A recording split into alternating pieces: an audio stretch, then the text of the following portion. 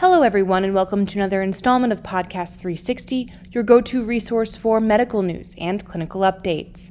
I'm your moderator, Jessica Bard with Consultant 360 Specialty Network.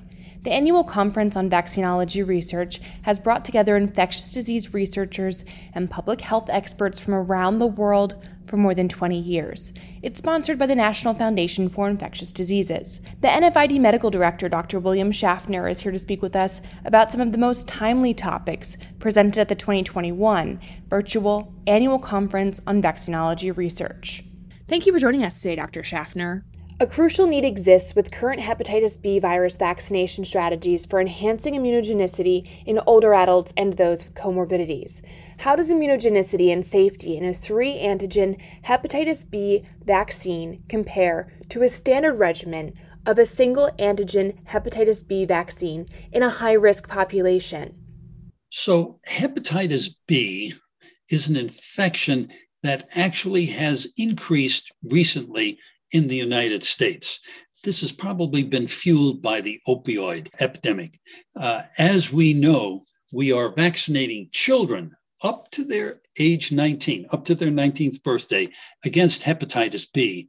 And that has almost eliminated hepatitis B infection in youngsters.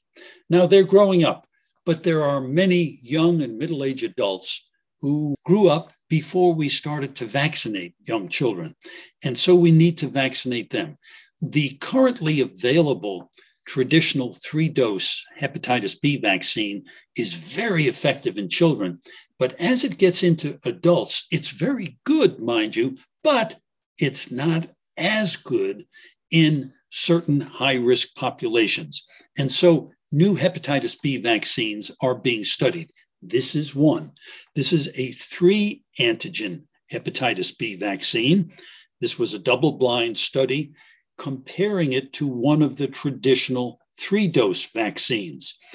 And it showed very nicely that in patients who were older, who had diabetes, who were obese, clearly this 3-dose vaccine worked as well or even better than did the traditional single antigen vaccine. And not only did it work better in producing higher antibody levels, it was impressive that the antibody rose more rapidly, so you got more rapid protection. This is an investigational vaccine. It's not yet licensed in the United States, but should it be licensed, it would be a very nice addition to the resources we have.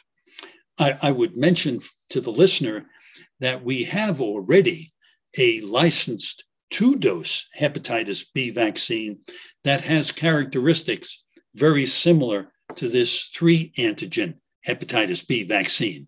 So as we're trying to combat hepatitis B infection in our general population, we already have one and may have another superior vaccine that we can use.